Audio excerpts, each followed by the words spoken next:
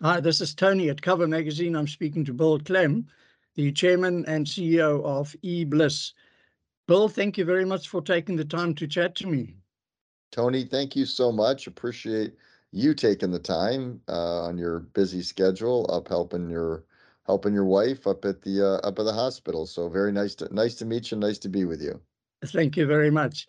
Bill, I was really appreciative of receiving some information about your thoughts on State Farm and the fact that State Farm has announced that it will no longer issue new homeowners insurance policies in California. And it's sort of something that we probably anticipated, but it's still quite a surprise. So maybe I think just to start off with, if you can give us a little bit of a backdrop to that and why you are commenting on that. Yeah, so first of all, I think it's an interesting time on the planet as kind of the global risks are changing. So if you think about all the variables that are moving around today, everybody talks about climate change in general terms. Well, companies that are adjudicating on risk associated with paying claims, they're living with that risk associated with mathematics and shareholders. And so the impact to us as consumers are that those companies can no longer tolerate the risks associated with the business situation because of these outside influences coming in. And so as a result, when they look at themselves as individual corporations, they really are at a conundrum because they can't go to their shareholders and justify the risks associated with those losses. Because again, the funny part is that the consumers in California, a lot of them are shareholders in the company that they're actually now can't get insurance from. So there's a very interesting circle that's going on, but it all relates to I think, two fundamental things. One is climate change is changing the risk profile of losses in general. You got fires, floods, you have massive shifts in or changes in the climate situation specifically. And then you also have the governments that aren't in a position to be able to act, to be able to support either the insurance companies and or the consumers themselves. So as we kind of talked in the preamble, right? All governments have a very difficult time reacting to changes because they move so slowly. Well, the marketplace doesn't care. The marketplace is moving at the speed of the market, right? And the marketplace is moving at the speed of the reality of the situation. So I spent 16 years in San Diego, California. I lived there, I had a business there, loved San Diego, California. But San Diego, California historically has had like the most perfect weather ever. Like it is a desert by the sea, beautiful weather, no humidity, lots of sunshine. And you're watching there's average temperatures now climb up, and you're watching humidity now creep in. You're watching bugs. The whole, California, Southern California is changing. So all of those things drive risk. The house I had in California, I backed up to a big green belt. So beautiful area, you can't build on it. I couldn't get homeowners insurance because of fires, because of the Mm. potential of fires. There hadn't been a fire there in years, which by the way makes the insurance companies even more nervous because they said, well, then there's a high chance you're going to get it. So we came down to one insurance company that would insure us as a new house I was building. So again, I experienced this personally. So Mm. when I look at these things, I look at the question becomes what's the role of government in supporting consumers for getting insurance? As insurance companies are going through this journey, right? Because they're judged solely on their loss rates, right? That's how they're judged. Mm. They have a one-dimensional decision, right? They have to get out. Government hasn't stepped in to help change those rules to be able to offer an opportunity for insurers to be able to diversify their risks. Mm. So if you think about it, I am certainly not into a socialized system of insurance. That's not what I'm saying. What I'm saying is that the reality of what's going on, it is time for government and the insurance oversight organizations to be able to take a look at that and ask the question, what's good for the consumer. How do we, as a government, protect the fundamental architecture and infrastructure? How do we play a role in that? And how do we help the insurance companies more equitably justify that use on deploying on insurance contracts? To me, that's one of the major disconnects. Again, I think this is the role of government, is to provide a safety, right? A safety net for all of the all consumers, right? To keep you above the flames, so to speak. And that is the element that I think is massively missing. I'll give you another example. The state of Florida, right? Battered by hurricanes over the last 10 years, right? Several large major losses. Insurance companies are escaping Florida like crazy.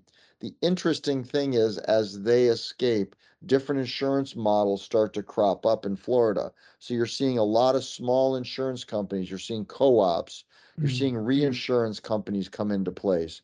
So the market is trying to find solutions to these problems because government has not stepped in to create an architecture around the reality of what insurance companies are. As you and I both know, insurance companies are a fundamental safety net for all of us, right? Yeah. We're all sitting here. I have this house I'm living in right now. If I didn't have insurance and the house burned down, total devastation for me as a person, right? To my family and to myself. Um, so I think that is one of the roles of government, is to make sure that there is a place for insurance to be affordably deployed for consumers to provide that level of safety. Mm. That's what I believe is the reality. Yeah, because, if you think about it, for the insurers, it is a matter of sustainability.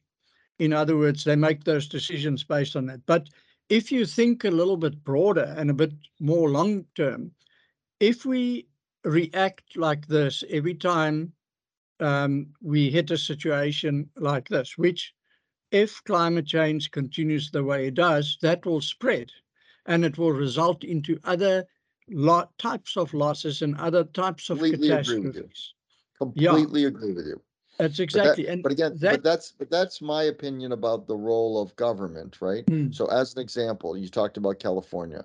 Well, if California could look at it, could model their risks against also the people in Nevada, and if they could expand that outside the state of California mm, and more broaden their risk, if the government allowed those things to happen, right, then the insurance company could deflect their risk into other markets and broaden their pool of people within an insurance class, and to mm, provide those consumers. But that's what I'm talking about the intelligent role of government to support that insurance company. mm, Because the other thing is, as you know, these things come and go, right? So they're going to come, and then that loss rate's going to drop way down. So right now, that peaking loss rate is causing a short-term issue, and because they can't deflect that risk across a broader population, right? They're making an individualized decision and they're canceling policies. yeah, So to me, that's what I'm talking about. That one little simple rule, right? mm, If the government allows the insurance jurisdiction who sits over the top of the insurers, if they were looking at those rules and understanding how to make those adjustments to give that insurance company that extra edge, the consumers would be the one who would benefit. But because they don't think about that proactively, right? Because they don't, it goes into these individual situations. And I mm, completely agree with you. If this is left to continue, you will see the uninsured population globally go up dramatically. mm, mm. Yeah, so there needs to be a different type of situation. We have another sort of almost fallout from the same situation, because what we see here is an increase in what we call co-insurance, and Mhm. that is where multiple insurers would share the same risk, Absolutely right. um, because the insurers don't want to increase their risk in a particular area or exposed to a particular type of loss, etc. And they look for other people to take part of the loss. Now, this is a long-term thing. It's been Completely done for agree. many, many years, but the challenge is that it is becoming quite prevalent now. And what is happening is that it makes things so complex, because all of a sudden now an insurance broker needs to run and manage 3 or 4, 5 different insurers on one risk. And they have to run the relationships, they have to run all those agreements, all of those sort of things. When there's a claim, the claim has to be portioned between all. It just increases this burden on Totally agree. trying to get the risk insured. Mm-hmm. And somehow, as you now said, there needs to be a better relationship between insurers and government to come up with a sustainable long-term solution for this. Because So I use.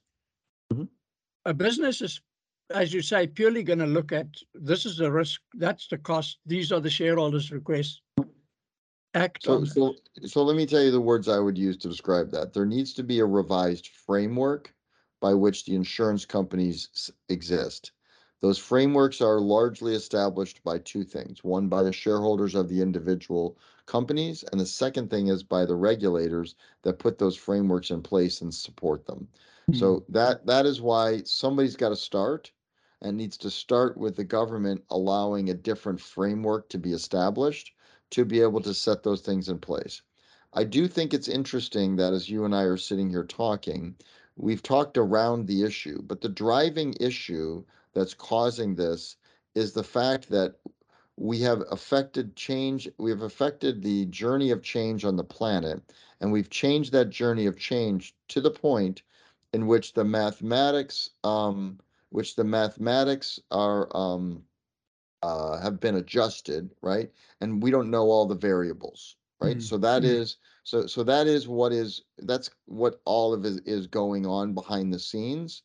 Is these things are adjusting, and it's adjusting because of climate change. The math looking previously, right? So they do these actuary tables and they run these histories. Well, now that history is changing, and so now their predicted history of the future, not history, but their prediction of the future has them with a probability index that they can't survive mathematically, right?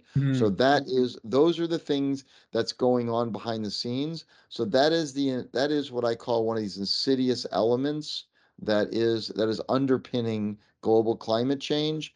So again, people think about this generically. Well, now the specifics are coming home to roost, right? And so everybody is now scrambling, and the business models, like you mentioned earlier, right? You had all of these terrible riots. Well, the riots are due to the fact that people aren't feeling safe, they're not feeling supported by their government, and so they are expressing their dissatisfaction by, angry mobs, right? Well, because the governments haven't reacted to create an infrastructure and an architecture that companies can survive in, right? They have not created that. So that has causing that level of dissatisfaction. So the response time to this climate change, right? The response is not there. And then the other thing is the sense of urgency, right? That you got to do this. Everybody puts it on the back burner because they want to talk about, Donald Trump being indicted. Well, that's not what people really want. What people really want is they want to be able to be insured, right? They want to have clean water, they want to have clean air, and they want to be able to raise their kids safely, right? Those are the basics that people want.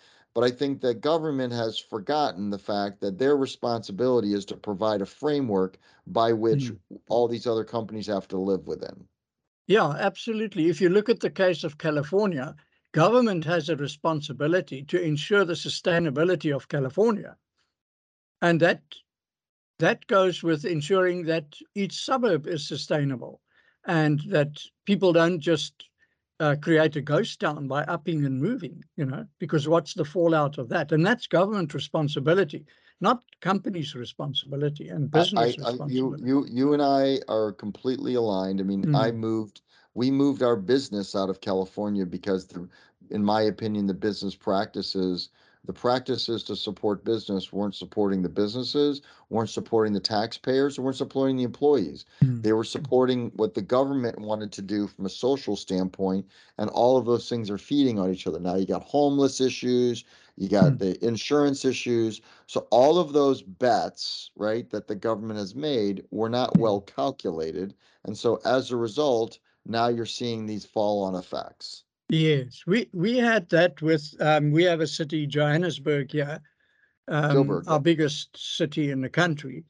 and government neglected that city in terms of crime, especially, and that has snowballed to such a state that eventually all big business packed up and left, and absolutely. the whole city, inner city, has fallen into complete disrepair, and it's just it's basically a crime infested environment that nobody wants to buy property, own property, maintain property in that area. And that no business tried hard to revive that area, but they cannot do that because it's a government responsibility. It's not Again, for them. I have a slightly different language on that. So what I would say is it's government's responsibility to partner with business to Mm. align investments that are realistic. So and create an infrastructure that's investable. That has not been done, right? And Yeah. so I think that to me, that's the same thing I find with climate change in general. So in the US and California, we passed this sweeping legislation. I call it an emotional legislation that says everything's got to be, non-carbon based by blah blah blah. Well, the million pieces of technological decisions that have to be made to be able to have that grid support electric cars at that level, the million decisions, the million inventions that have to happen to do that, they haven't been invented yet. Mm. So now what you have to do is you have to create an environment in which people are willing to invest dollars to get a return for those things, and that's how those infrastructure and things happen. Those giant bets happen. So I want you to go Mm. back to 1960. John F. Kennedy stood up and said, "We're going to go to the moon." All of the people, all the consumers, excuse me, all the consumers, all the scientists who were supporting him said, we don't know how to get to the moon. Like we have no idea how to get there. Right? I mean, we have an idea, but we there's so many inventions that have to happen. 1968, we put humans on the moon, right? 8 years. So in 8 years, we invented, because the government partnered with industry, partnered with the consumers. So the consumers were excited about the opportunity. So the consumers were betting on companies that were investing in technologies, right? Mm. The Mm. government supported those investments and co-invested, and a whole raft of technologies that we currently enjoy commercially came as a result of that space race, right? Mm. Mm. My belief is that globally, and I'll speak to the US, globally and in the US, that same level of leadership needs to be deployed to say we are going to work together between government and industry, and we are going to find the complex solutions to these climate issues, right? And we're going to allow people to invest and get a return. So by the way, the other perverse logic that's in all of this is that how all this cycle works is you allow, again, I'm going to make up a specific situation. You give tax credits for people to invest in battery technology. I'm making this up, Mm. right? Well, then the consumers look at those companies that are taking those risks and say, the government has de-risked some of that. So I, Mr. Consumer, will put my money into that company because Mm. that company is investing in that problem. And now we, the consumer, we benefit from that because if those companies win, then we make more money. People say Yeah. the company makes more money, but in actuality, it's the investor, as in the individual consumer, the individual pension fund. Those are the ones who are going to get the return, right? Yeah. You're gonna have five companies, you'll have five CEOs that make money. Who cares? You're gonna Mm. have 40 million people who've made a great return on those companies. So that's what you want to incentivize, right? You want to Mm. incentive because if you align those things up on this conversation, then the government would be saying to insurance companies, my God, my goodness, we need to make sure insurance companies are going to be there because that's fundamental to these other things, right? But because that mentality isn't there, because that interconnectivity isn't understood, everybody thinks of these things as an individual mm, conversation, which is results in you writing articles and pushing this subject forward because nobody's thinking about it as an ecosystem. mm, mm. No, totally. And hopefully the conversation increases, and that sort of thing. Well, that's Um, why I'm doing this with you is to see if we can't start that conversation that's because I think it's those of us who have the capability for changing the planet have a mm, responsibility to do mm, so. So I'll use my business and my mouthpiece to try and push this agenda forward. This isn't my agenda, right? yeah. This is the agenda of us as citizens of this planet. This is our Mm. agenda. Yeah, totally agree with you. I think what I'm going to do is we do live sessions every now and then where we discuss some of these, and then I invite three or four people on a panel to discuss it. So look out for that invitation that I will Absolutely. send Just you to let Tessa discuss. know. She'll make sure I show up on time. So, Yeah. but yeah, absolutely. Again, I think the angle is an interesting angle. I think you're bringing to light these things and I think that's really important because Yeah. truth in people's minds happens when they hear about these things in multiple angles from multiple Mm, points of view, then you highlight that truth. The one kind of final comment I would say is this is an ecosystem. So what you are seeing with the insurance to me is a canary in the coal mine on other fundamental things in which the unification of effort between government, industry, and consumers, that mm, unification of effort takes leadership, and that leadership has to come from government. mm.